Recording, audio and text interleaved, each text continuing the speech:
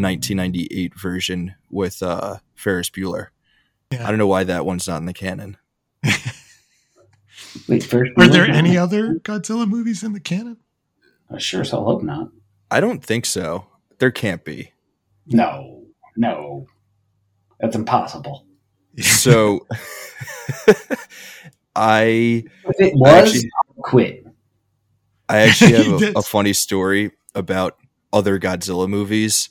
So I recently got into collecting physical media, and I was going through like a list of, all of the classic movies that I wanted to own, that I should own, like all my favorite movies and stuff like that, and just going through and buying mostly like 4K Blu-rays, because I had just purchased like a PS5 and a TV that has all of the proper, fixtures for watching 4K HDR movies, super HD, all that stuff. And I'm going through and buying a bunch of movies, and I see Godzilla is available to buy at Best Buy. So I'm like, of course I'm buying Godzilla. Are you kidding me? That's amazing. Of course I want to have Godzilla in 4K. And a box of all the DVDs come, and I realized that I accidentally purchased the 2014 version of Godzilla, not the original version. And I was pretty upset. And then I rewatched it, and I was like, actually, this movie's kind of rad. So I screwed up. But what was that? I like the remakes. I like these new ones. This new MonsterVerse has been pretty good, actually. Oh, I hated the second two. I hated what was it? Godzilla versus Kong. Oh, I liked Kong versus Godzilla because it was so nutty. Godzilla, King of the Monsters, and Godzilla versus Kong. I love those two because they reminded me of like Heisei era Godzilla movies, because they were just full of all that crazy kind of crap that you would find in a 80s and 90s Godzilla movie. So it was, I love those too. So I'm in for, what is it? Kong X Godzilla is the next one coming out. So I think so. I think that's what there's another one. There's another one coming. Nice. The disappointment palpable in Raph's voice. I think I'm probably in the minority in disliking these newer. I really like 14, but the other two and the King Kong movie. The King Kong movie is like a little funnier to me, but King of the Monsters and Godzilla, or Kong versus Godzilla, or Godzilla versus Kong, whatever it's called, I was totally out on, unfortunately. Which sucks, because I feel like a lot of people had fun with it, and I guess I was just being a sourpuss. I mean, tonally, they're very different from the 2014 one, because the 2014 one harkens back to the original Godzilla a bit more as far as having a kind of elegiac tone. I don't even know if I said that word right. But then the other two are a little bit more in the, monster wrestling vein. I totally get that. Yeah. Yeah, it's funny because I feel like you could take parts of 2014 and parts of King of the Monsters and make one really, really good movie. Yeah, I could see that. I think it was just like, I think 14, it was the Aaron Taylor Johnson story that I was less invested in. But then at the same time, even with Millie Bobby Brown, I was less invested in hers in the second one, because the whole time I'm just like, your mom sucks. She's the worst. But I think with Kong versus Godzilla, I was just like, whatever, you guys are going to go batshit here, so it's cool. Yeah. I don't know.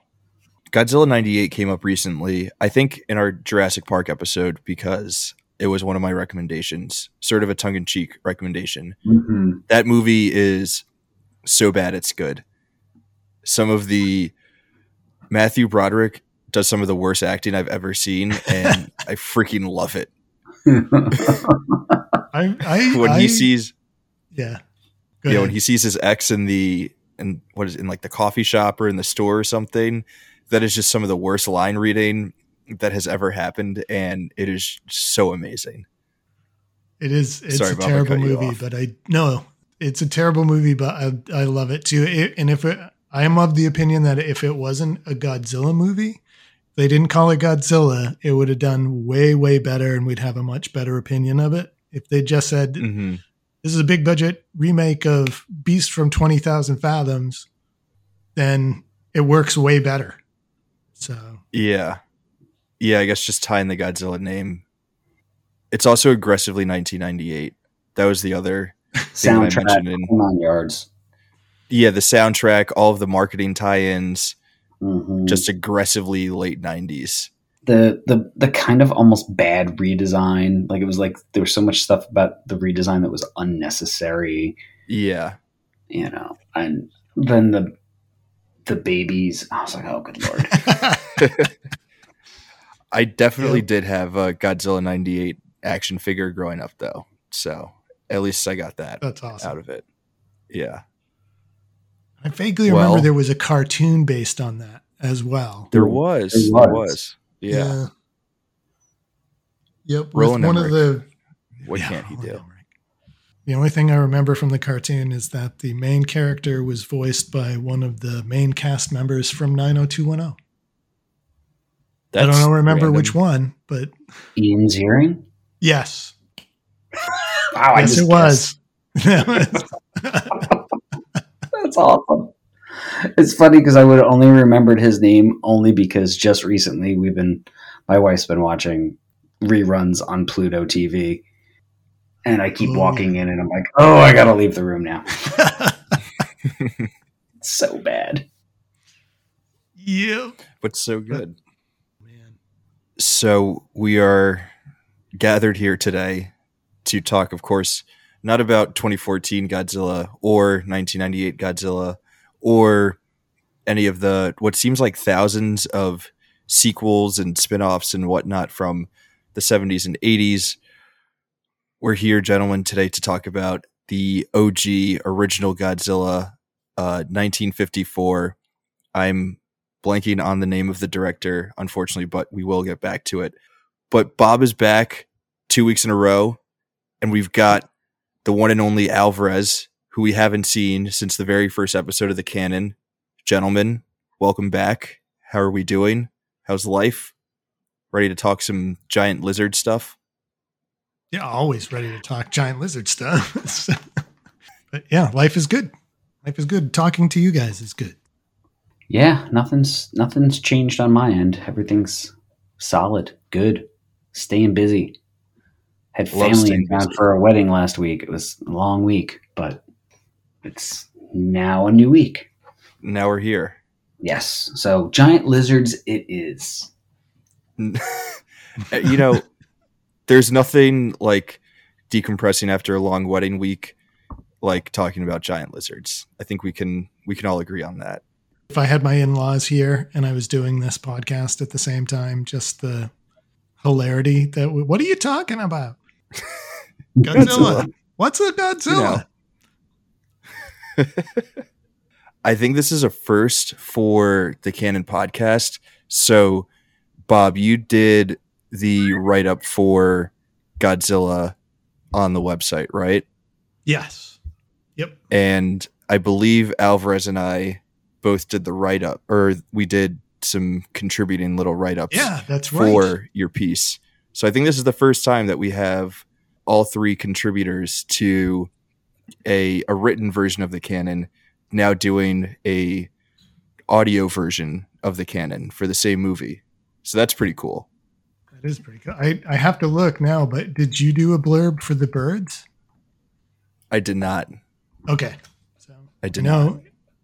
RJ did. So this close. Yeah. So we were close.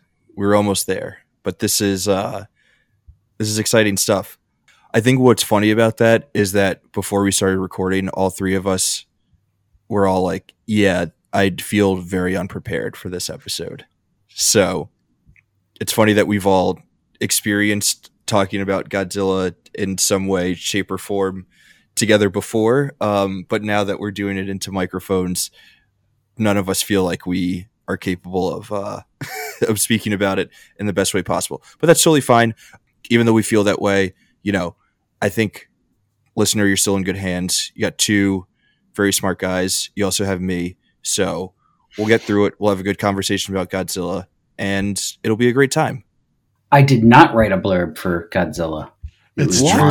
Actually, it was Monsoon again. It was Monsoon. Oh man. Well, that changes everything.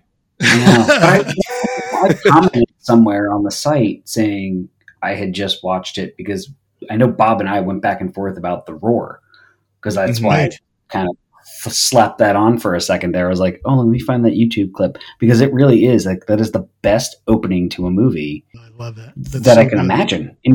And I'm talking about over the last 50 years. That is just an outstanding opening. It's just that roar, that thump and the roar. It's great. Yeah. Mm-hmm. And I love that roar is basically the oh my God, my brain is not working today, but Akira Ikafuvi, who did the soundtrack, there we go, was like, kept hearing all of the versions of the roar that they were doing and hated it. So he basically just went and did it himself and created this iconic sound that they're still using in every Godzilla movie today. It's fantastic. Yeah, that's actually kind of cool. I didn't know he did it himself. Yeah. It's like a when leather you say glove. Did it himself, do you know how he did it? I'm going to screw it up, but it's basically he used a leather glove and like a not a cello, but some heavy stringed instrument, and just kind of ran his hand down the strings until he got the right timbre that he wanted, and then messed around with the echo a little bit. And that's basically it. That's amazing. I mean, that roar is, if you're going most iconic sounds in movie history, like is the Godzilla roar, it's got to be right up there, right? Yeah. Oh, without a doubt. It's, yeah. I mean, I can think of a few other sounds from other movies that come close, but that's got to be number one. Yeah. It's so insanely singular, and like even people who have never seen Godzilla, they know exactly what that is when they hear it. I'm on a YouTube page with a 39-second clip of all the roars from the 1954 movie, right? So it's just funny to see people's comments underneath, like, at 9 seconds it's my favorite, at 17 seconds it's my favorite, 21 everybody's got their favorite like version of the roar throughout the movie, and I'm like, this is hysterical. Yeah. Because there's slight variations in there, sure, but like, all in all, I mean, they're all pretty goddamn terrifying. It's hysterical. 13 and 18 seconds are my favorites. Like, this is just the funniest thing to roll through. How many times do you have to watch that video to know which one is your favorite? Yeah. I see a scene from High Fidelity where they're actually talking about Godzilla roars instead of, what the best records. Version of, yeah. That's pretty funny. I think we might have to make that a clip. Yeah. Oh man. Yeah, that's the opening sound. Yeah.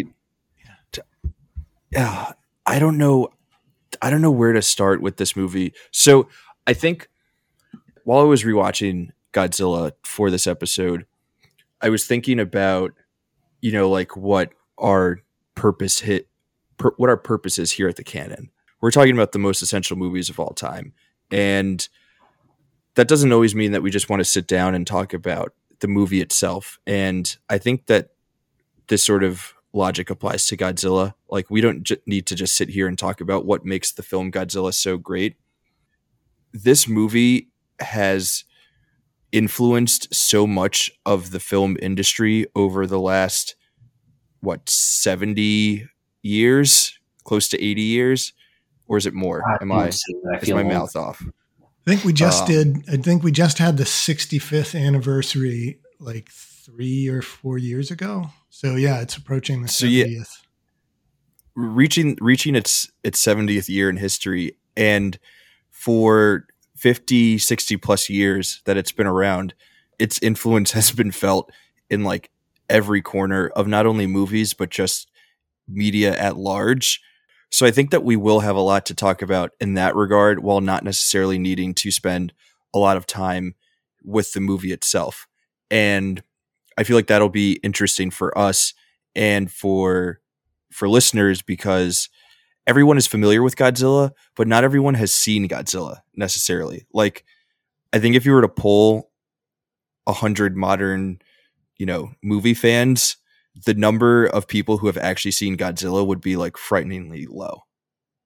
Yeah, no, I think you're right. And like Al told this story about watching Godzilla for the first time before we started recording, and I have my experience with seeing the original Godzilla is very, very similar in that I had seen the King of the Monsters version with Raymond Burr like dozens of times. I think they ran it, like every Saturday on TBS in the 80s for whatever reason. And so I didn't even see the regular version until, I don't know, like late 1990s. I ran across a DVD that had both, and it was back when they used to save money by putting a movie on one side of the DVD and then you flipped it. Oh yeah. And another movie was on the other side. So that was, yeah. And I was, astonished at how different the tone of the movie is. And it actually got me into watching Godzilla movies in general. And none of them, as I think we've already talked about, are as good as this one is, but it was definitely a doorway into a larger world. Yeah, because I don't even think I saw the original one first. I'm pretty sure like I saw like Mechagodzilla or, any one of the other verses, Yeah, and Godzilla versus some other large monster. Right. And they always seemed, they were campy and they were silly. And you go back to the original 54 version without Raymond Burr and you're like, damn, that's pretty serious. Like it's a very different tone, and I'm kind of amazed how it shifted over the years to almost that I don't want to say slapsticky, but like it just seemed ham-fisted, like it just was odd. Yeah. At the same time, I still really liked them. Yeah.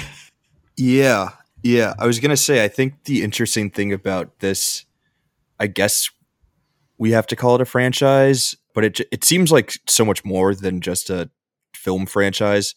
But either way, it's really cool that the universe of Godzilla can, like you said, exist as both like this original 54 version, where it's this really serious look at war and nuclear weapons and humanity and humanity's destruction of like the natural world. But then also you can just have these like really campy fun movies with guys in silly suits and like mini city sets that they're destroying while fighting, and like both really work. And you can come to this franchise, this universe, you can come to it for either one of those things or both of those things. I didn't see Godzilla for the first time until I want to say 2020. I think it was height of the pandemic. My roommates and I, we had nothing to do on a Friday night, so we ordered a bunch of bottles of sake and we're like, let's finally watch the original Godzilla movie. And we watched that, and then we watched one of the campy sequels where Godzilla fights another giant monster, and we loved both movies, and like you can enjoy it even in the same sitting. It's incredible. No, that's totally true. It is. It's one of those ones. It could have completely different tones, but you're like, it's just fun because you know what? Giant monsters are cool. There's not much else you can say. Yeah.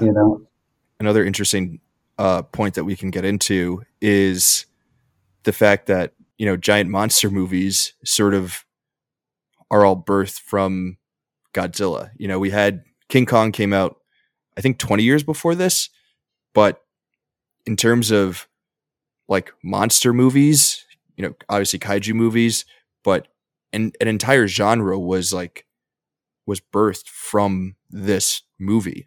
I don't know if either of you guys have any specific like histories about how all of that sort of came to be after Godzilla, or just like thoughts on that genre as a whole and how it all gets traced back to Godzilla. But I did want to bring that point up.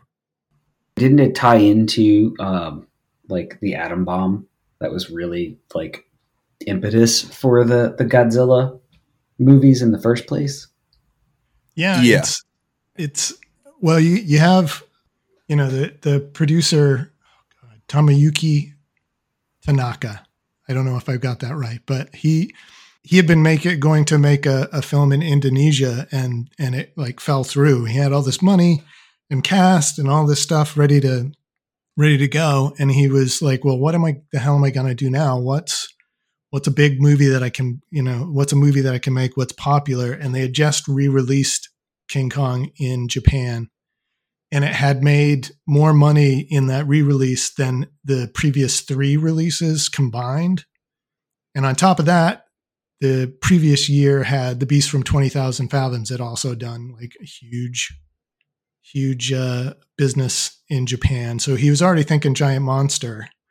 And then the newspaper on the airplane, this is the story anyway, the newspaper on the airplane on his way back from Indonesia had the story about Lucky Dragon number 5, which is the boat, Japanese fishing boat that was irradiated by the Castle Bravo explosion, which was the hydrogen bomb that went big, was 2.5 times the size that it was supposed to be. And they ended up sailing right through the fallout zone.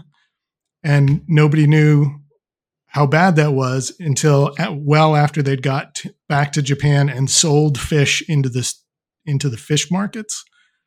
So this was a huge thing in Japan, and it was only 2 years after the occupation had kind of left and censorship had loosened, so they could even talk about radiation and atomic bombs and all this stuff. So Japan was like, this is the second atomic bombing of Japan, and it was a huge thing. So he just combined those two things, this kind of nascent giant monster genre that had kind of started, and then this fear of atomic radiation. And the same year, this was 1954, was when Them came out in the United States. So we were starting to have that sort of interest in giant creatures, radiation as well. So it just seemed like kind of a zeitgeist moment where they hit it exactly right.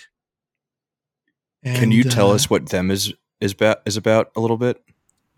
Sure. Them is about giant ants that are created by underground atomic tests in the Southwest desert. Oh, of course. Yeah, it's one of the first and one of the best of the 1950s giant monster U.S. version movies. So. Mm-hmm. I love that movie too. That's another one. I remember that being on, like, it was probably, well, Ralph, you'll know this, WPIX. Mm-hmm. You remember that? Yeah, that's where I watch all my Mets games. Yeah, and I was like, I just swear it was on all the time, and I loved it. And actually, it's funny because that was probably going to be one of the ones I would have picked later, but I have options now, so it's good. Because it was like, that was another one that was just like, it's kind of like, it's terrifying because ants are pretty gross looking. They're hideous. Like when you see them up close and you're like, ugh. And then they're giant. It makes it even worse. Yeah. And there's multiples of them. Yes. As opposed to just one Godzilla. Yeah. Yes. So that didn't really answer your question though. So my question? Yeah. Cause you were like, well, how did Godzilla lead into this giant monster? No. It totally, I think you guys did answer the question, and bringing up Them pops into my mind another question or area of conversation that I was hoping that I could ask you guys about. So I feel like all of the American 50s movies about sort of like nuclear fallout and the effects of all of that, I feel like they're not seen in sort of the same regard as a movie like Godzilla.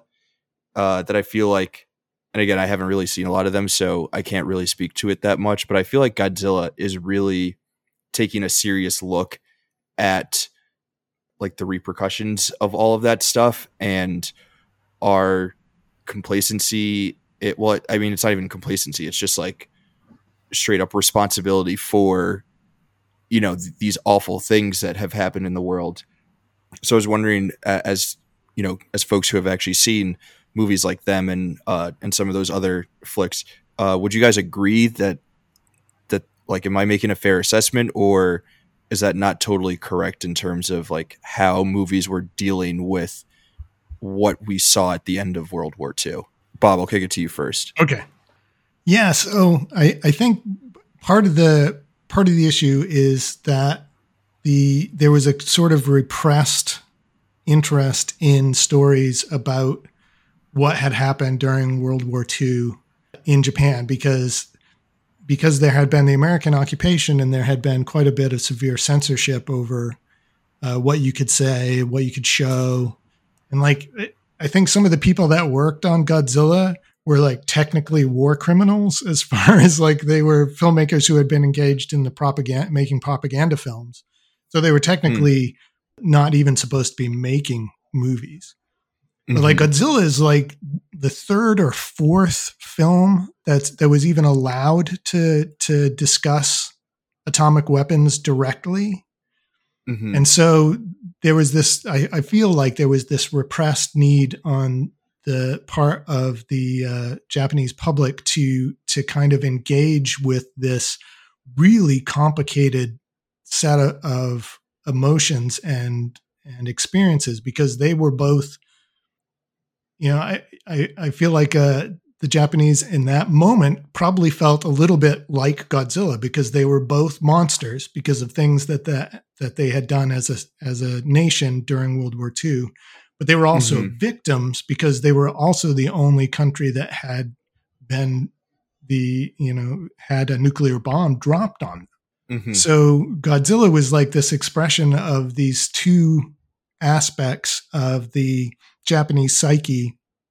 The people in the theater had just watched their entire, like Tokyo basically gets flattened by Godzilla, and then Godzilla gets killed, and people burst into tears in the movie theater because of the death of this enormous.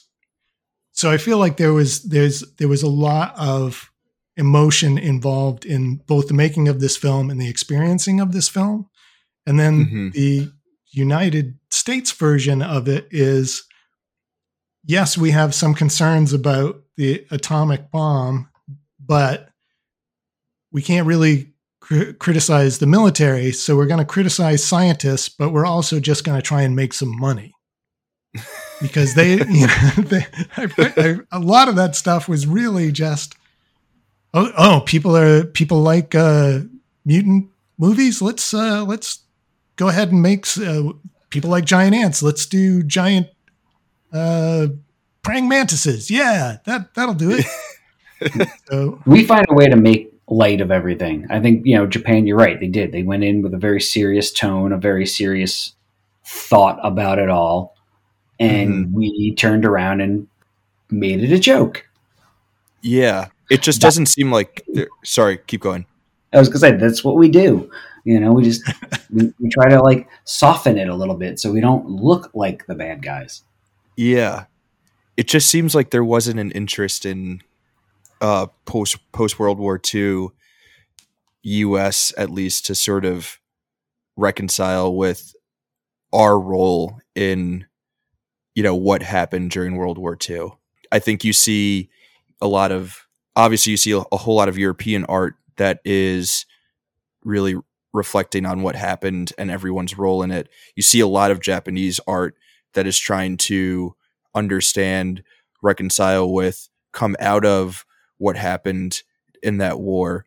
It's just weird. It's just, to me, it doesn't at least seem like there's a whole lot of like thoughtful art, at least American movies, that came out of that came out of that post-war period. It was just like, yeah, that war was crazy. Let's make some epic freaking movies and like everyone will make a zillion bucks. That might be a bit of an unfair assessment, but that's just sort of like a general feel that I get. And I think it's interesting, like in Japan, in the same year, you had Godzilla and Seven Samurai come out in the same year. And like those two movies are dealing with the fallout from the war. In like Godzilla's doing it in a very obvious, overt way, and Seven Samurai is doing it in maybe a little bit more of a subtle way.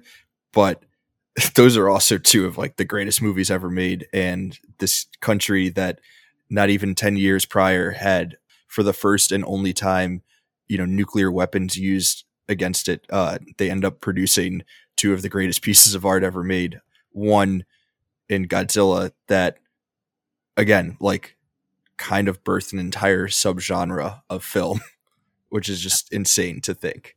Yeah. That's a pretty damn good point. I was like, wait, Seven Samurai was the same year? I just, for some reason, I feel like it's even older than that, but it's not. You're right. Yeah. 54, just a wild year for Japanese filmmaking. Yeah. And it's, you're right. It's two of the best films made. Yeah. I don't think it's any coincidence that Ishiro Honda, who's the director of Godzilla, was one of Kurosawa's right-hand men as far as making films. He was like a second unit director and did cinematography and all kinds of things for Kurosawa. And Kurosawa always loved Godzilla movies as well. So imagine if Kurosawa made a Godzilla movie. Oh good boy. Godzilla versus some samurai. You got Mifune as a samurai taking on a Godzilla monster. That he would somehow have to be gigantic. Where that happened. Yeah. Giant samurai versus Godzilla. Someone make it happen. Actually, maybe not. Our time has passed. Cool. Do you guys want to get into the actual movie a little bit? We've talked a lot about sort of the history leading up to it and, history that it's sort of left behind, but there is also an actual movie in here that's a pretty darn good movie that we should probably talk about. Let's do it. Let's get into it. So I guess the easiest place to start is just, I know, Alvarez, you talked about the roar, the scream, I don't even know what you would call that from Godzilla. We talked about that sound effect and just how like lasting that is. But are there any other sort of aspects or elements of this movie that really stuck out to either of you, either during your first watch or upon any rewatches? And Alvarez, I'll let you go first on this one. Oh, it's a terrible move. You should never let me go first. Since I said I was really unprepared, I can't think of anything that stands out other than the fact that, like, well, Raymond Burr stood out for me as a kid the most. And I'm like, God, and it's hard to get him out of your mind sometimes. Even when you go back and you watch the original, you're like, what? Why did this happen? And I was like, I know why we did it, but the production of it alone, I mean, I think is pretty fantastic. Yes, it's a guy in a suit. We all know that, but it looks real. I mean, the design of that creature is one of the best things I've, put on film. Mm-hmm. And I think it's a cool story because it's not just like, oh, Godzilla's here to destroy us. Like there's at least like a build to it and why it's happening. And, I think we kind of reinvented the wheel, like, with the remakes and stuff like that over the years. But, it was just something simple, which I think I liked about it too. It didn't try to like over explain like a lot of movies do these days. Mm-hmm. Yeah. Just angry monster, is mad, attack city. Things go wrong. It comes out, there's never, there's not always a crazy explanation for everything and be like, this was because of this. It's like, yeah, there was an earthquake. Mm-hmm. He was down there. This happened because of a bomb going off, blah, blah, blah. Done. Like, that's all you need. Yeah. Yeah, that's a great shout. And going back to the like production design stuff, the design of the monster is absolutely incredible. The fact that it's just a guy in a suit, which obviously in 54, that's sort of the only way to make that happen. I remember there's like one scene in particular when I think Godzilla's attacking at night, and there are all those people on the train, and it's cutting back and forth between the train and Godzilla, and you're like, oh, that's just a miniature train set, and then it cuts back to a guy in a suit in like on a set of a mini city that he's destroying, and all of it feels so real. Mm-hmm. Like, how did they do that? That's insane. It's movie magic at its best. It really, really is. Mm-hmm. Yeah.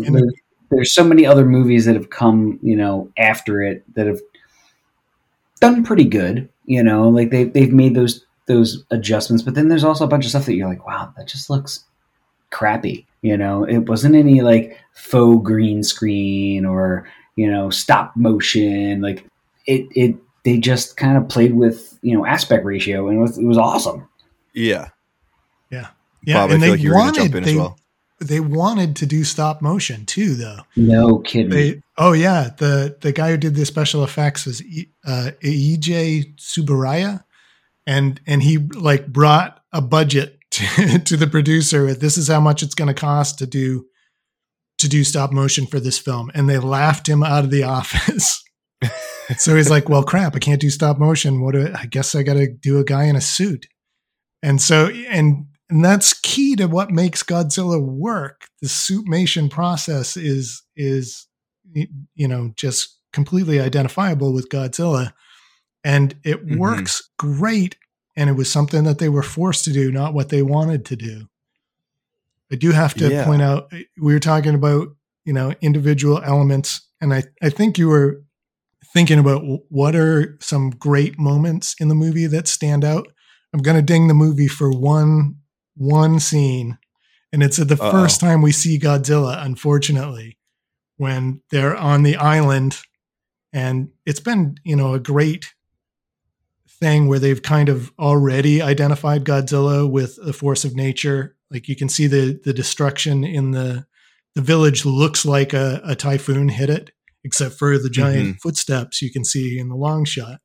But then they hear the noise of the footsteps, and everybody's heading up the mountain to see what it is. And then the Godzilla head comes over, and they had like 3 different Godzilla heads, and one of them was a puppet. And it was the puppet head. And I do have to say, the first time I saw it, I laughed out loud because it's kind of goofy. Yeah. I kind of agree. Yes. It does look a little cross-eyed. I think it looks a little cross-eyed. Yeah. And I always thought if they just never showed it to us, like if they showed the reaction of the people, and then they showed the footsteps and the tail sweep after that they actually show after people get to the top, that would have been so much more effective than Muppet Godzilla. Yeah. Absolutely right. How scary can a monster be if you're like, it doesn't even know which way it's looking? But yeah, also that could have been a more effective way to tell the story to not show the face at that point, because it is still relatively early in the film, and I guess we hadn't. I mean, I don't want to give Jaws all the credit for doing this, but there is something to the effectiveness of not showing your monster right away. And I feel like I remember, Bob, the first time I watched the movie, that I was thinking, there's no way that they're going to show actual Godzilla at this point in the movie. Like, it's far too early for us to see it. But I think that's that might just be a more modern film watcher's sensibilities being at play in that moment. Yeah, I think you're right. And Lord knows how it was reacted to back then. It may have been, people may have screamed when it came over the hill, and it's just the jaded. Oh, yeah, I'm sure. Yeah, yep. I'm sure that scared the crap out of people. I think something that this movie does that I feel like a lot of monster movies to follow also do is it's just like really effective to to shoot a lot of these scenes at night. Not only is nighttime scarier, but you can sort of hide a lot of the imperfections in like your design and your effects when you set those scenes at night. So like the miniature train set that I was talking about, it's easier to make that look a little bit more believable when you have more shadows and darkness surrounding it, as opposed to just like in the middle of the day, sun's out. Same with this with the actual Godzilla suit. Yeah, I agree. And that whole I think it's like 16 minutes, that final attack on Tokyo by Godzilla is all at night. It's all lit from below. There's fire everywhere and smoke everywhere, and it's so well done. Yeah, it makes it so much more menacing, you know. Because you're like you actually feel like you're down below looking up, and the only thing that's lighting this however many 100-foot creature is the fires and stuff that's starting because he's toppling, buildings and shit. And you're just like, oh my God, we're going to die. We're all going to die. How amazing is the effect of Godzilla's like spine lighting up before it does? Is it fire breath, or is it something else that's happening there? It's supposed to be radiation. Like,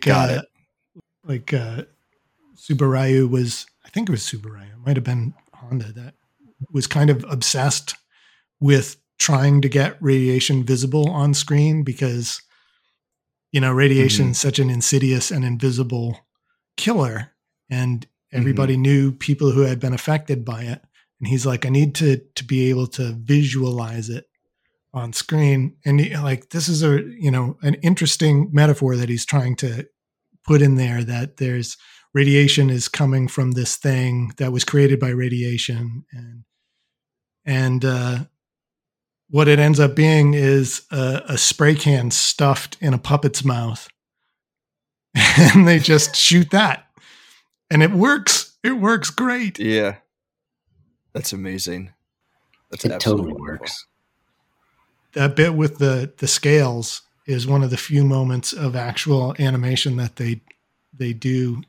Going back to the fact that they originally wanted to do stop motion for this, and the designer being left out of the room, it's kind of interesting because you don't get you do get a lot of Godzilla, but you still don't get all that much Godzilla.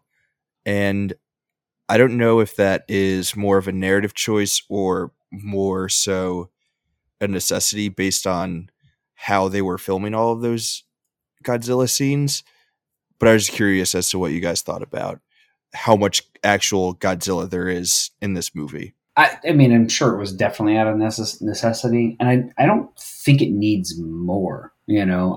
I'm in that camp. I mean, Jaws, you said it before. It's like the less you show it, the scarier it is. So, all you need to see is, a couple of cool shots of the radiation, Godzilla doing a scream, and most of the time it's his feet. And you're like, yeah, I'm terrified. If you do any more than that, I mean, even the 2014 people complained that there wasn't enough Godzilla, and because he was in it, what, like 10 minutes tops?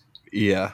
And it doesn't need it. I don't think it needed it, because that you're going to get more of them in these other movies. It's like, let it build into something and let it be, because it's like, let them get their feet wet, figure out how they're going to do it as minimally as possible, and then they go, oh, okay, now we can do this, and this next time around. And 37 monster movies later, you have all the Godzilla you want. Yeah. And I think there's like you said, there's a technical aspect to it, in that these suits, especially the early Godzilla suits, were so freaking heavy. They actually went out of their way to hire people that were known for their strength. Like the guy who was primarily in it, Haruo Nakajima, I think his name was, like famously passed out after like 10 minutes in the first suit. And they ended up taking that suit, cutting it in half. And so the top half is all the shots of Godzilla in the water. And the bottom half is all the shots of Godzilla stomping on things. And then they built a much lighter suit that he could actually be in for more than 10 minutes at a time. And he would still end up with blisters I think one of the things was that at the end of every day, they would pour like a quart of his own sweat out of the suit. Oh my God. Because they had to shoot him. And I'm sorry, I'm over specifying on technical details, but they had to shoot. No, this is exactly what we want. They had to shoot all the Godzilla scenes at a higher rate of speed because otherwise he looks too fast. He doesn't look like a big lumbering monster. So in order to shoot at a higher speed, you have to have, so they shot at twice the speed. You have to have the cameras at twice the intensity. Mm-hmm. So it was just boiling hot on those sound stages. So yeah, they had to keep those things to a minimum.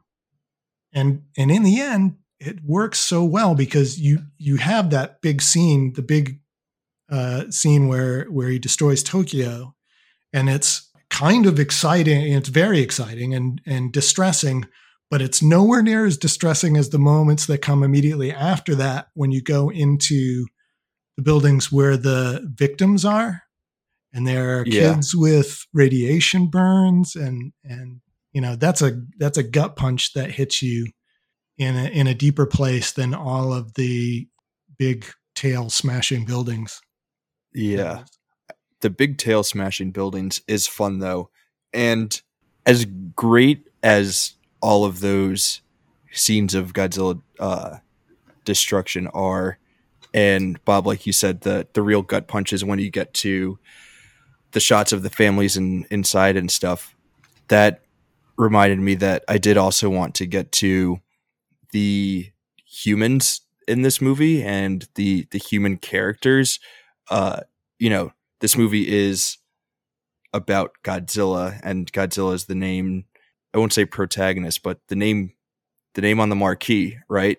But sort of in the same vein as Godzilla like not being in this movie that much and Godzilla not needing to be in this movie anymore. One of the reasons that we're able to do that is because the actual characters are so great. They are so interesting. They are so well acted. So I figured we should take a couple of minutes to talk about them. In particular, I just wanted to give a quick shout out to Takashi Shimura, who is, I forgot his name, but he plays one of the scientists.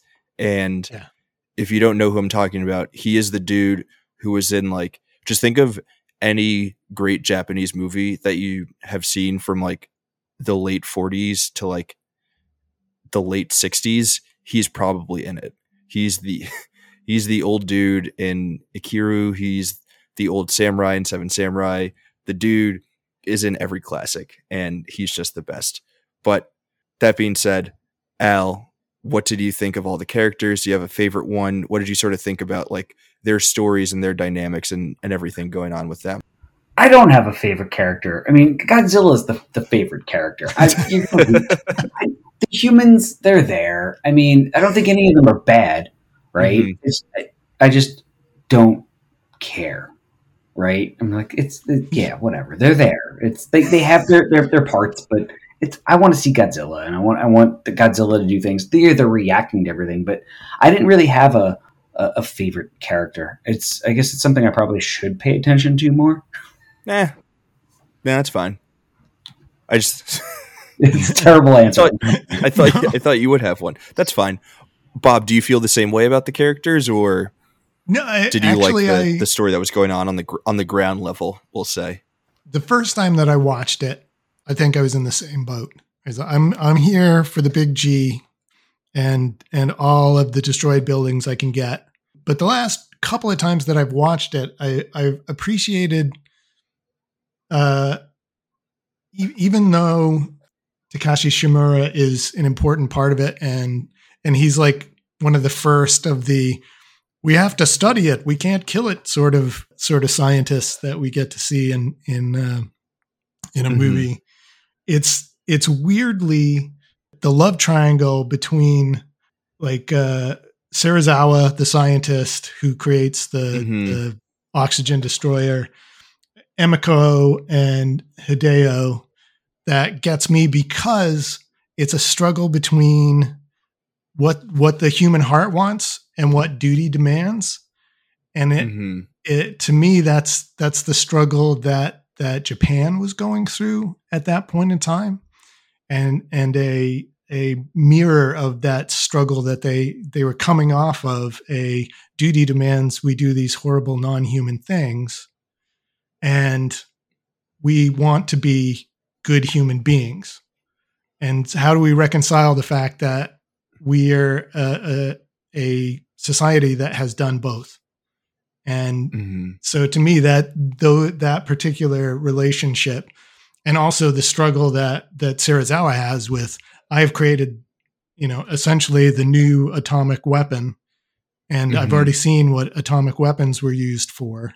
It's like, if Oppenheimer had been able to take all the plans for the atomic bomb with him, that's the choice that he makes. So he chooses, in the end, to me, he chooses duty and humanity.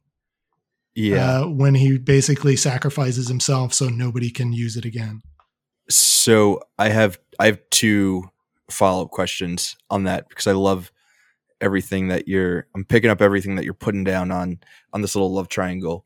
Can we also say that it is a bit of a struggle between science and military with the Ogata character and Serizawa, in terms of like Emiko is sort of stuck between the two of them and not sure which way to go, and it kind of goes back to like, should we be mad at the military for making us make these things in the purpose of bloodshed, or should we be mad at the scientists who actually use their brains to create this sort of thing? Right. Yeah. And it's interesting because, of course, by this point in time, the military in Japan has been relegated to the National Defense Forces. They can't do any aggressive acts at all. And in fact, portrayal of them, they like, by this point, the portraying them in war movies means that you have to show the losing side of a war. Your main characters are the losers. And then if you do future ones, you can't do aggressive stuff. So they can't be like the winners in that sort of angle either. So this was like a movie that they were like, oh, thank God we can actually show the military in a relatively positive light, because they're the ones that are taking on Godzilla. They're the ones that are trying to, set up the ring of tanks. And so they were actually able to use them in a positive way. I think the sub theme to this is very similar to Shin Godzilla, although Shin Godzilla went way, way into it.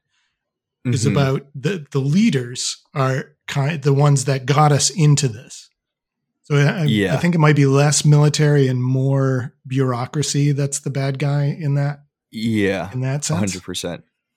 Sneak peek, but that might be one of my recommendations later. So the other point that you brought up that I wanted to circle back on, and this sort of circles back to something we were talking about earlier, but I think it really hits the point home. The Serizawa character who creates the oxygen destroyer, and then, after he eliminates Godzilla, he essentially sacrifices himself because he's so ashamed of what he did and his role in all of it.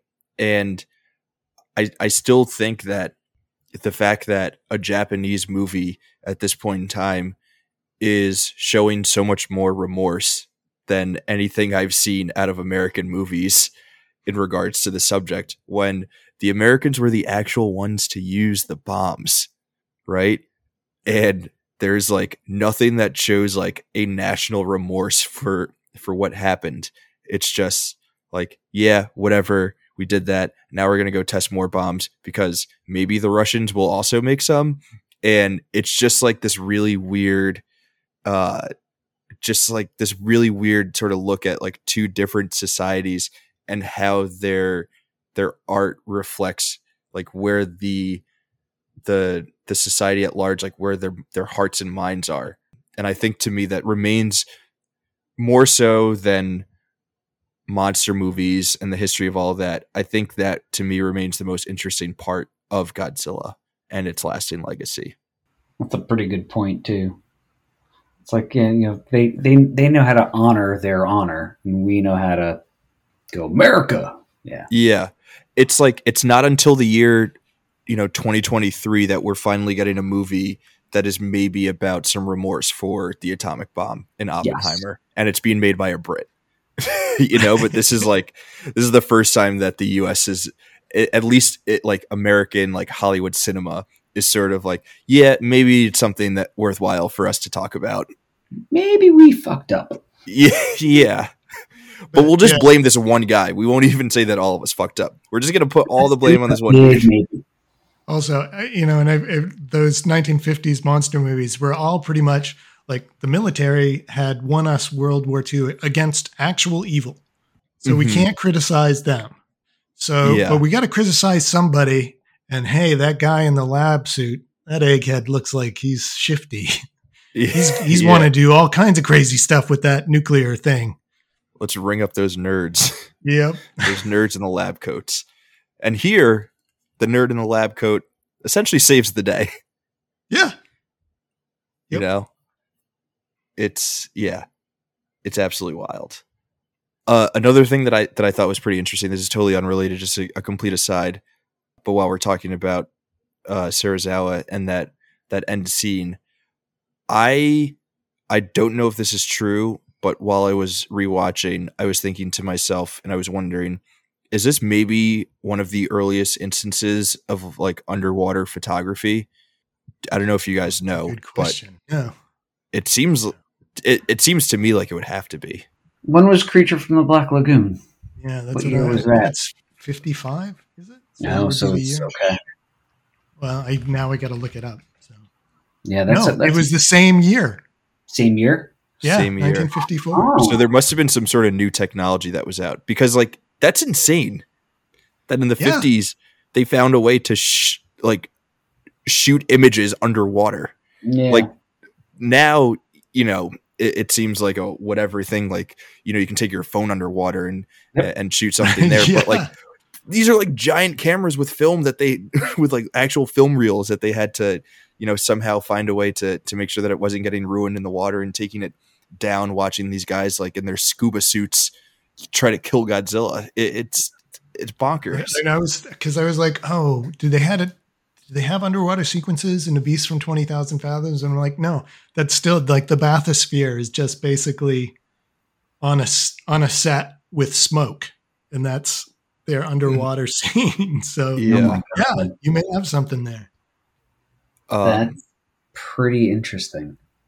Yeah, just like it's not like this movie is one of a kind in any other ways. It also needs to be one of the first movies to feature underwater photography. Like it wasn't enough to completely revolutionize film in every other sense. It also had to take that.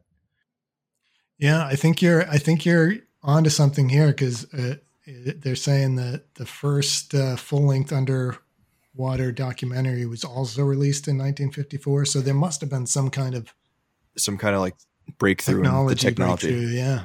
Yeah. It says, I'm reading that the first commercial use of underwater film in a silent adaptation of Jules Verne's 20,000 Leagues Under the Sea in 1916. But that may not have been a full length. Right. But interesting. Something for us to go down the deep internet.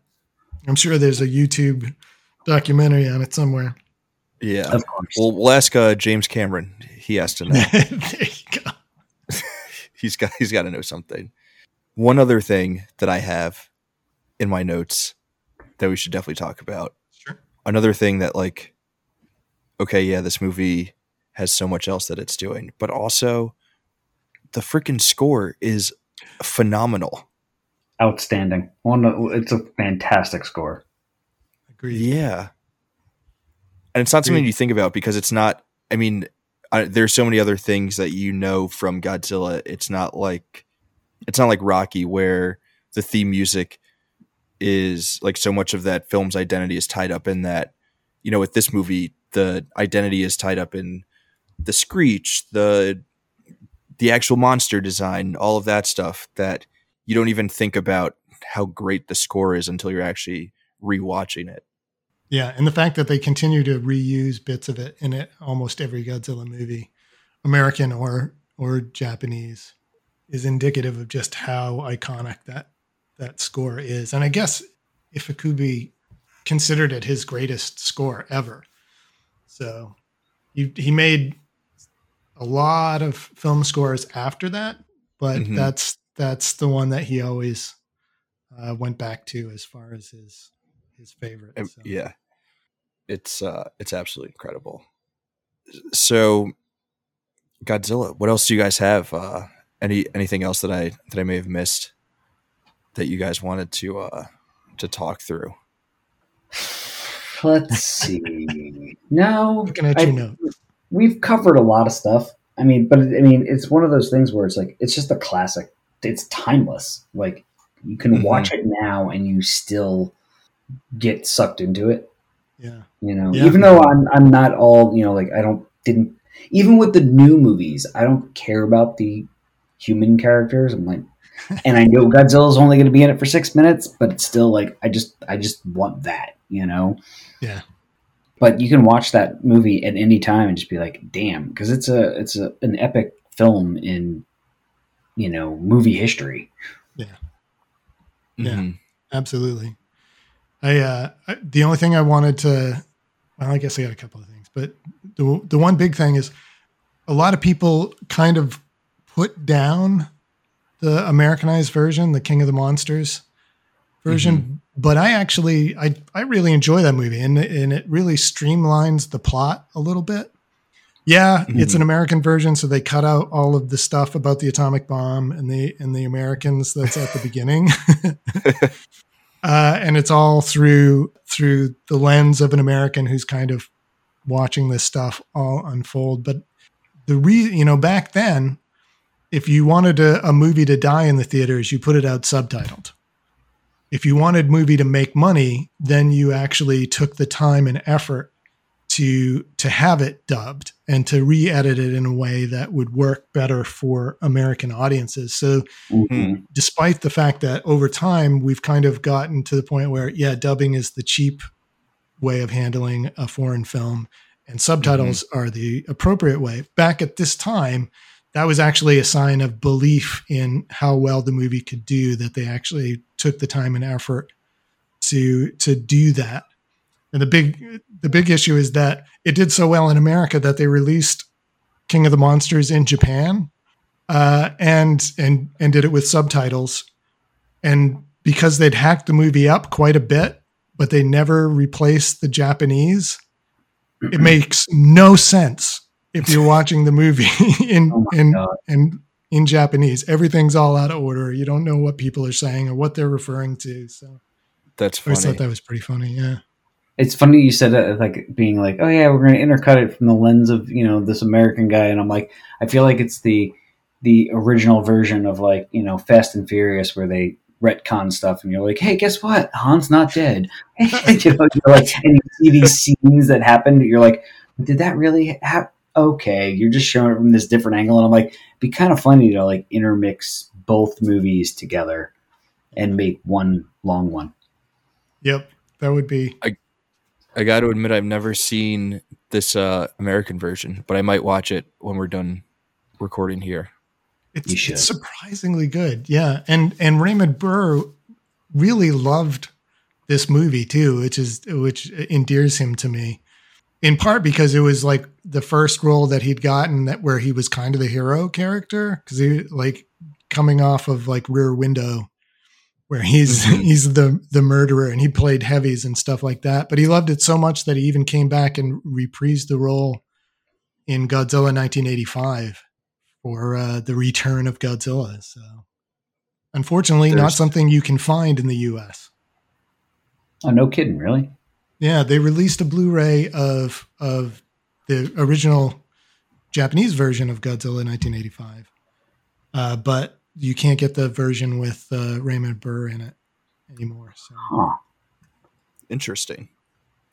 Oh, and one other minor Yeah. thing, and sadly it's not as cool as it would have been had it worked out. But earlier this year, I got contacted by a guy who's doing the cover design for the University of Minnesota Press release of the original novelizations of Godzilla and Godzilla Raids Again, which were done by the original screenplay writer, which I have written down here somewhere, but I can't find it. Oh, Shigeru Koyama. So this is the first time that they're going to be available in the United States. They were thought lost, and they're the first translation. So anyway, the designer contacted me in February, had seen the illustration that I'd done for Monster Sketch Monday on Screen Age, and was like, would you be open to me using this as part of the cover for this? Nice. I'm looking at that image right now. And I was like, yes, please. Absolutely. But I just heard from him recently that they decided to go with a more painterly look for the cover. So they're lost. It doesn't work out. But I'm still going to pick up that book because I want to read that stuff. So yeah, it's insane how, I feel like this movie more than any other movie has fully created a full ecosystem of media and offshoots and stuff. Oh my God. That just no other single movie can touch in terms of just the sheer number of related and then, sort of not directly tied in, but just other sort of outshoots of projects that come from this. Absolutely stunning. Yeah, absolutely. I mean, do I have a action figure of Godzilla to my left wearing a gold chain from, I think, probably a Mr. T doll? Yes, I do. Is Godzilla Japan's number one export? More than Toyota's? I hope so. It's got to be up there. It feels 33 movies, not counting the U.S. versions. Cartoons. Oh my God! Did you ever watch the original 1970s cartoon? No. Godzilla 70s cartoon? What's that? I don't remember there being a 70s cartoon. Oh yeah. Oh, there was absolutely, and it had the most excruciating but catchy theme song, which I'm not gonna look it up on YouTube because it's super super catchy, and very 1970s cartoons. Oh, you know what? This looks familiar. I'll have to see if I can find the score, the opening song somewhere. That's funny. Yeah, if I find it on YouTube, I'll post it. Yeah.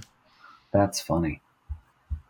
The other thing that I will say regarding The Lasting Legacy is, as much as it has sucked the whole transition from HBO Max to just Max, how infuriating the whole thing has been, they still have kept a lot of the TCM, Turner Classic Movies content that they had, which is it's essentially just Criterion Channel Light.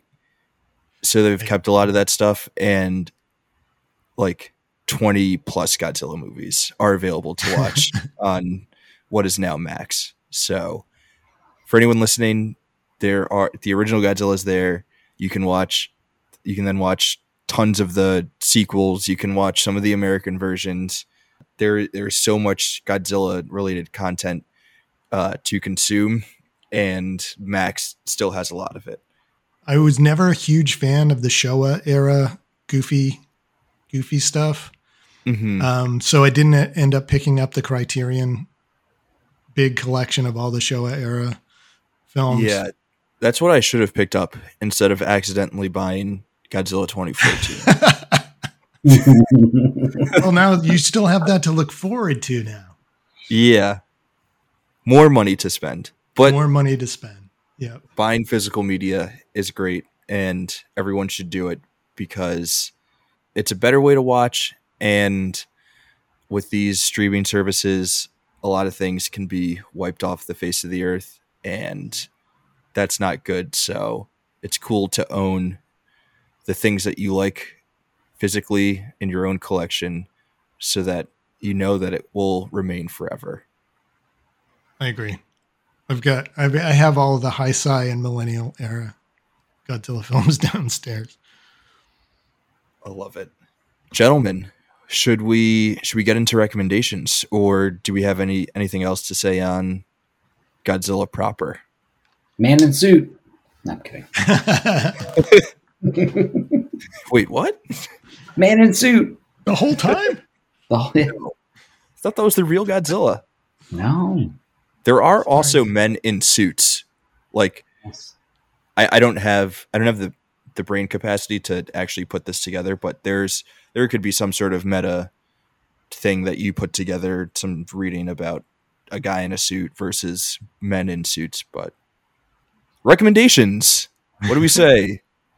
Let's do that. Let's go for it. Let's go for it. I feel like we should have made a rule that nothing with Godzilla in the title can be allowed as a recommendation for this, but we didn't. We didn't. It's too late to change the rules. It's too late to change the rules. Let's get into the recommendations that we do have. Does anyone want to start? Anyone want to volunteer to go first? You should start first. You always have everybody else start first. Oh, wow. Bob, flipping the tables on me. There you go. Nice. Okay, let's do it. Why not? I'll go first. I will, with my first, I'm going to go with a very obvious choice for my first recommendation. It doesn't have Godzilla in the title, but it may as well have Godzilla in the title. I am unironically really into this movie. It's one of those movies that not everyone loves, but I will cape up for it. If you listen to our Rocky episode, you will hear that I am a big fan of M. Night Shyamalan's The Village, and that's a movie that I will go to bat for any day of the week. Another movie I kind of feel in the same realm, definitely 1,000% influenced by Godzilla. I will go to bat for it any day of the week, mostly because it features 17 Years by Rat-a-Tat. I'm, of course, talking about Cloverfield. I love that movie. I love that movie too. Awesome. I'm glad we're all on the same page on Cloverfield. And I think that gets better over every time you watch it. It does. I just watched it like not that long ago. I was catching scenes and I was like, man, this movie's good. Yeah. I know it's a shtick with the handheld camera stuff, but it worked, and it worked really, really well for that movie. Yeah, it totally works for that movie. My one nitpick, it's a big nitpick, and sorry I'm taking us on a totally weird tangent, but as you guys know, I live in New York City. I'm like a New Yorker all the way through. My biggest pet peeve in movies is when they have a fundamental disrespect for New York City geography, and Cloverfield is a big offender in that sense. They do a lot of things and make a lot of moves that just don't make sense in terms of New York City geography. But other than that, it's a great movie. I have the same issue with film set in Maine, so I don't. I totally get it. It can be annoying. Sweet. Bob, I feel like since you're setting the order, you have to decide who's next now. Well, I don't, because he brought up the opportunity for us having the same film choices. I'm going to give Alvarez the chance to go first, so that I have to reshuffle mine rather than forcing it. Well, in a similar vein, and tying into the 2014 Godzilla, I'm going to pick Gareth Edwards. It's Gareth Edwards, right? His Monsters movie. Yes. Nice. I thought that was, again, another like nice low budget film. One that I actually did get into the characters, throughout the film, and the monsters are at a minimal, but just equally as terrifying. I just thought I was like, I could see why they gave him Godzilla to remake. 100% after watching that movie. Yeah. Oh yeah. And another one, I think that it gets better as you watch it multiple times too. I've never seen it. Should I check it out? You should definitely check it out. All right. I'll add it It's amazing that he wrote that, directed it, and did all the special effects for it. Yep. Oh, wow. It looks so much better than that would suggest. Yeah. I mean, like, if you've seen, what was it, District 9 in that same vein where it's like low budget, like minimal special effects, but it looks better than it should, this is one of those films. Yeah. Okay. I literally just added it to my list, so I'm pumped. Nice. That's cool. That's a good pick. Bob, the new king of recommendations. You're up. Let's not do that. Let's not go back to Big Bob from the first time I was on. Big Bob. Yeah. Oh, good God. So yeah, he left it open for me, so I'm just gonna take that shot and put up a film that came out the same year as Godzilla, but it's the American focus, which was more about just giant animals or people, and recommend Them, which is the classic giant ant movie from Warner Brothers. It's way more serious than the films would become after that. They actually take giant ants seriously, and there are scenes that are actually extremely creepy, especially early on when they're not exactly sure what is causing all the destruction. Mm-hmm. It's just an exceedingly well-made mutant monster film of the 1950s persuasion. Yeah, the ants look a little goofy. Okay, they look a lot goofy, but it's everybody takes it seriously. And I mean, Santa Claus from Miracle on 34th Street is in it as a scientist. Oh my God, I forgot that. Yep, and John Aguiar, who I can't remember what else he was in. He was a big sci-fi guy as well, but it's well worth a shot. It's one of the few black and white movies that my niece will watch. So that and Creature from the Black Lagoon are the only two that she will watch. So nice. That's my recommendation. Good first pick. I don't like going first because I like to wait and hear what others recommend and then base my pick on that. So now I feel totally lost. I'm totally off my game. I'm sorry, man. All good. So it's okay. It's fun. So, okay, I'm going to take a weird swing with my second recommendation. And I've been talking a lot about this episode about Godzilla being a film that is about the nation of Japan sort of reconciling with its role in the end of World War II. So in a similar vein, I'm going to go with a movie that was made in the other main power in the axis of evil and sort of their reconciliation with what happened in the war and their role within it and sort of the fallout of everything to come after.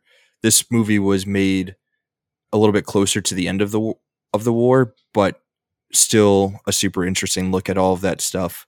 Sort of one of like the first looks at like postmodern film in the sense that it's like it's confused about morals and morality and humanity and everything that we saw on this stage that was World War II. So my second pick is going to be Germany Year Zero. Pretty interesting movie. I don't know if you guys have seen it. I have never even heard of it. Yeah, it's a heavy flick. It's about Berlin. It's about a kid in Berlin, like right at the end of World War II, and just him like his like day-to-day life, sort of living in that world. It's heavy, but it's really good. Yeah, definitely. I'll definitely have to look that up. I've never even heard of that. It's cool. Yeah, it's good. I think it's a good movie for people to watch. That's why I'm recommending it. Alvarez, sold. Back over to you.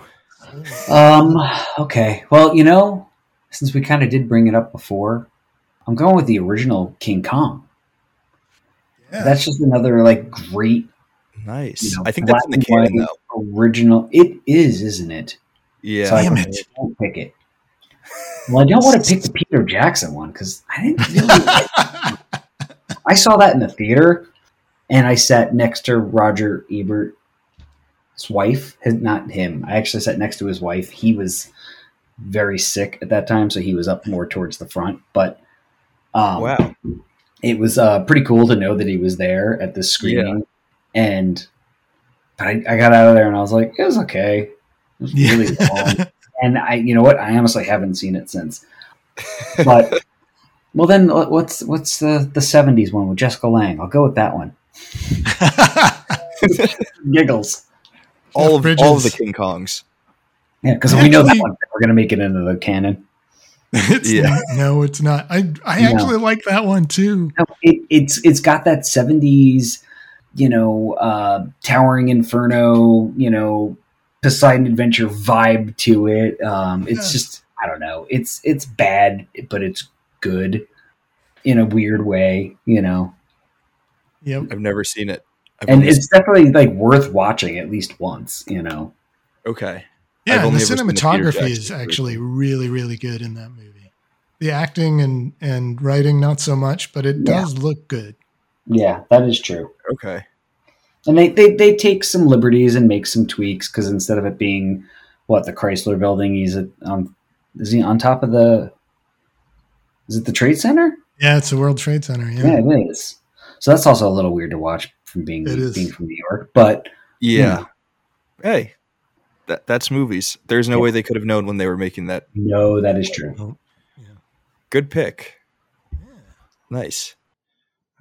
I'm surprised you didn't also just throw in the Rock's not. I always want to say that The Rock is in the new version of King Kong, but that's just because he has that other movie about it. Rampage. Yeah. Yeah.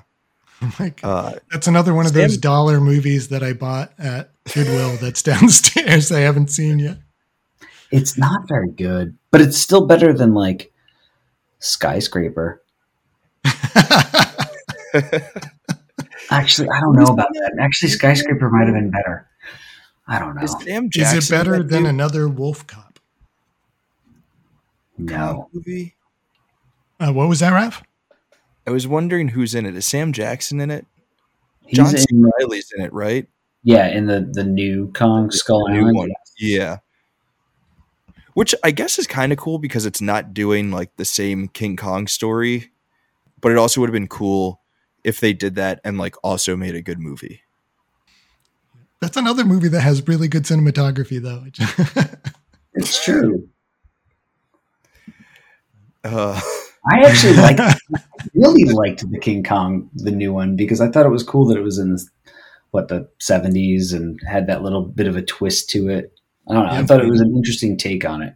Maybe I need to rewatch it. Maybe I should rewatch. At worst, you get to see a giant gorilla go crazy. Yeah. So, that's always a good time. It's always a plus. And John Goodman's in it. I'll give it another try. Bob, what's your second pick? Okay, so I'm not straying too far from Godzilla in this. I was never a big fan of this character when the original iterations of this character, because as goofy as Godzilla could be, this character was even goofier to me. An extremely goofy movie. Is that your second pick? Oh my God. How can I make that fit now? No. In the late 1990s, they rebooted this character because they'd rebooted Godzilla, and Godzilla had done extremely well. So they decided it was time to take the giant flying turtle, friend of all children, Gamera, and they made a trilogy of movies that's packaged under the Gamera Heisei trilogy name. I think that I can't remember what the actual individual movies are called now. It's like Defender of the Universe. Oh, Guardian of the Universe. I'm sorry. Attack of Legion and Revenge of Iris. And it was the production values were uniformly much, much higher than even the Godzilla movies of the time.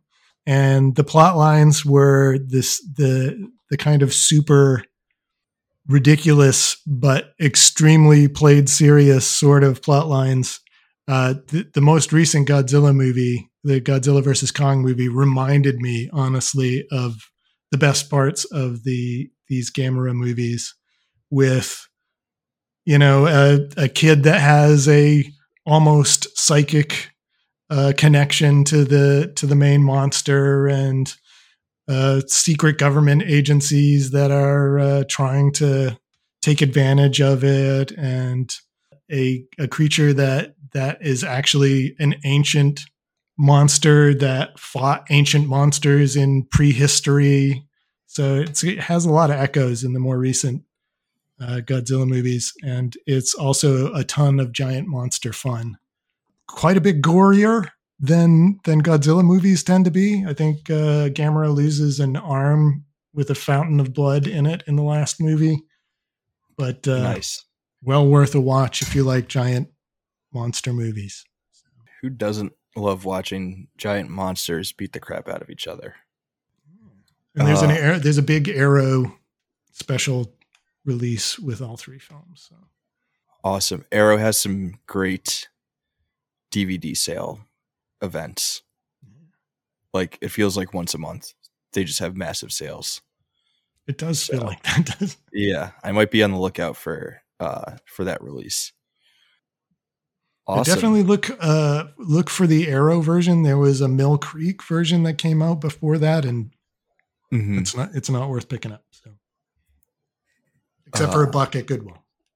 Noted. I will only be on the lookout for Arrow versions. Sweet. Awesome. It's back to me for my final pick. You guys, this is so hard. I don't know what to do. So I mentioned before that I was maybe going to have Shin Godzilla be one of my recommendations. I think we talked about it enough during the course of our conversation that I don't need to recommend it now, but I do really adore that movie. I think it's one of the best of the remakes of Godzilla that I've seen, at least. Love so that. I'm cheating a little bit by sort of recommending that, but not really. What I am going to recommend is, and this is going to be a bit of a stretch, but I want to do it because it's top of mind. It's a recent movie. It's out, I think, this week. It's out right now in limited release, but it will be, so when this episode drops, I think it will definitely be out nationwide at the end of the week. But I just saw the new Wes Anderson movie, Asteroid City. It is also sort of dealing with nuclear testing and things of that sort. So it's a little bit related. It's a bit of a stretch, but I just saw it, so it's top of mind. So that's going to be my final recommend. I like it. Definitely on the list. Yeah. Yeah. It was funny because as you were trying to describe it without saying it, I was like, he's going with Asteroid City. Like, it popped in my head, and I was like, huh. Because it's like, as you guys both start to describe your movies, I start to like try to guess in my head. Yeah. Yeah. That's the fun part. Yeah. It is totally the fun part. That's great. That segues into my last pick, being when Bob started talking about a movie that was rebooted in the same time as they did the American 98 Godzilla. I was thinking he was going with Mighty Joe Young, because it came out in 1998 as well. And I never saw that version, but I do like the 1949 version. I liked that movie growing up as a kid. Again, the same thing. It was probably on WPIX. I watched it. It was like I watched everything that was black and white on that channel back in the day on like Sundays. It was the best. That's awesome. It's a little bit more wholesome. It's the same creative team or production team as King Kong 33. So, they just kind of tried to tell a different giant monkey story, but it's not as giant monkey. It's more Nice. realistic size, but it's a good movie. I liked it as a kid. It's one I haven't seen in a really long time, but it's one that I'm like, ooh, I should rewatch that. Yeah. Yeah. Had the same feeling. I was like, oh, when was the last time I saw that? Mm-hmm. Probably like 10 years ago, 15 years ago. Gotta be like 25 for me. Yeah.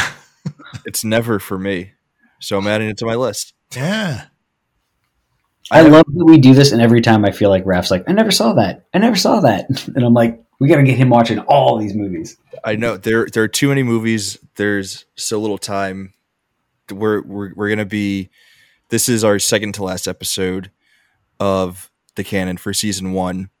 So during the hiatus between seasons, I think I will have a lot more time to catch up on a lot of the movies that are being recommended during these segments. So I've got them all written down. Got them all down. Got to find the time to watch them now. Good man. I love it. Bob. Yeah, take us home. I don't like going last, so that's the last time I'll ever bring that up again. So I'm going to go. Yeah, I always love this. I always love making the lists of things I haven't seen as well, or haven't seen in enough recently enough. So Mighty Joe. Yeah. But I'm going to go off the reservation and choose something that's not a movie. And nice. It's actually the only thing on my list that's actually Godzilla related at the same time.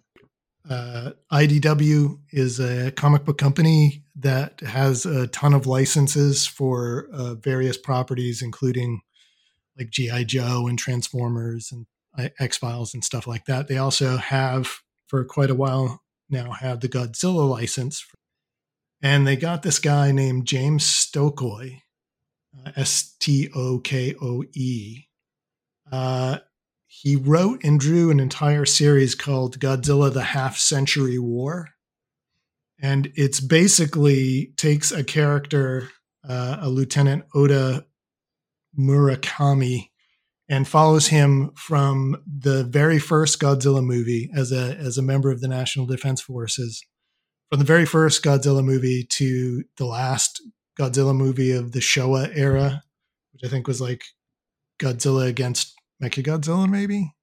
Anyway, and it's for somebody who's a Godzilla fan who has seen all these movies, it's a real treat to watch them from the point of view of just an ordinary guy who keeps finding himself in the path of these monsters of giant monsters of destruction. And it really, he does a good job with the art. It's got a definite manga feel to it, although he's not Japanese, I don't believe. And the angles of the story relating to the actual films are quite fun and interesting if you're a fan. So, well worth checking if you like comics or Godzilla. Yeah, or both. That sounds awesome. Very rad. Very, very, very rad.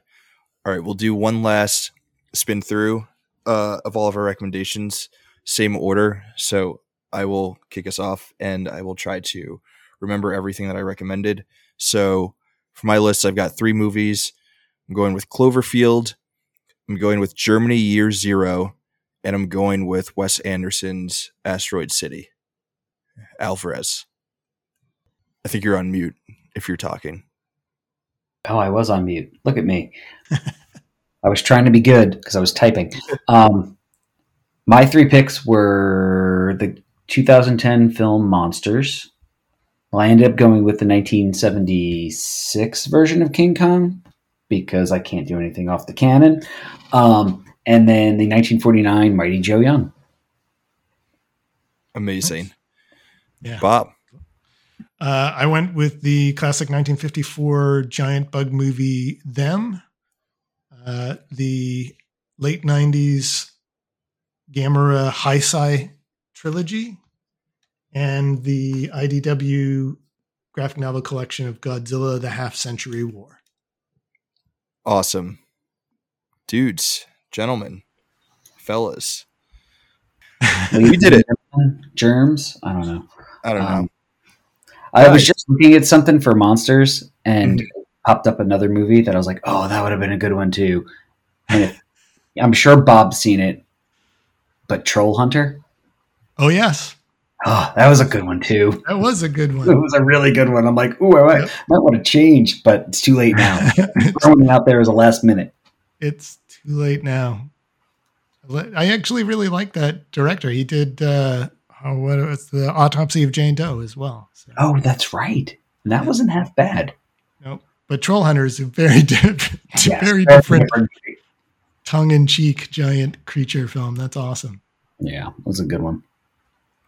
I love it. Yeah. Any parting words? Anything to plug? Any upcoming articles or write-ups that you guys have coming on the on Screen Age Wasteland? Or I feel like lately we've been doing words of wisdom to end episodes, which I feel like has been pretty fun. So if you guys have any words of wisdom, drop those as well. I've got nothing. Thanks again for putting this all together, Raph. You've been organizing this so well, but I have no articles coming up. I mean, I do the weekend fallout, and I just slap those together real fast on Thursday for Friday. But I haven't had time. I've been really busy with a bunch of other stuff, so I haven't even been able to think about writing and putting anything else up lately. But everyone should check out weekend fallouts. Yeah, everybody should join weekend fallout. That would be good. Yeah. Yeah. If Godzilla's coming, get out of his way. That's the only thing I can think of. If you get a chance, listen to the Blue Oyster Cult song. It's cool. Oh man, you know what we never talked about? There's like a heavy metal band. I think they're Swedish, and their name is Gojira. I have a few of their albums. They're really, really good. Yeah. Oh my God. So that's going on the list too. Check out Gojira. So. That's a good bonus recommend. We'll leave everyone with that. Oh, yeah, everyone the bonus ones. Nice. Yeah. Once you're done here, throw on some Gojira albums and have a swell time. Good. The only thing I got going is Muppet write-ups this week because it's Muppet Week. And then next month, Sailor and I are doing the top 10 George Romero movies, which I think has been in draft form in the back end of Screen Age Wasteland since it launched. Yeah. I was gonna say I feel like I've seen that for a few years now. So we're finally gonna get that done.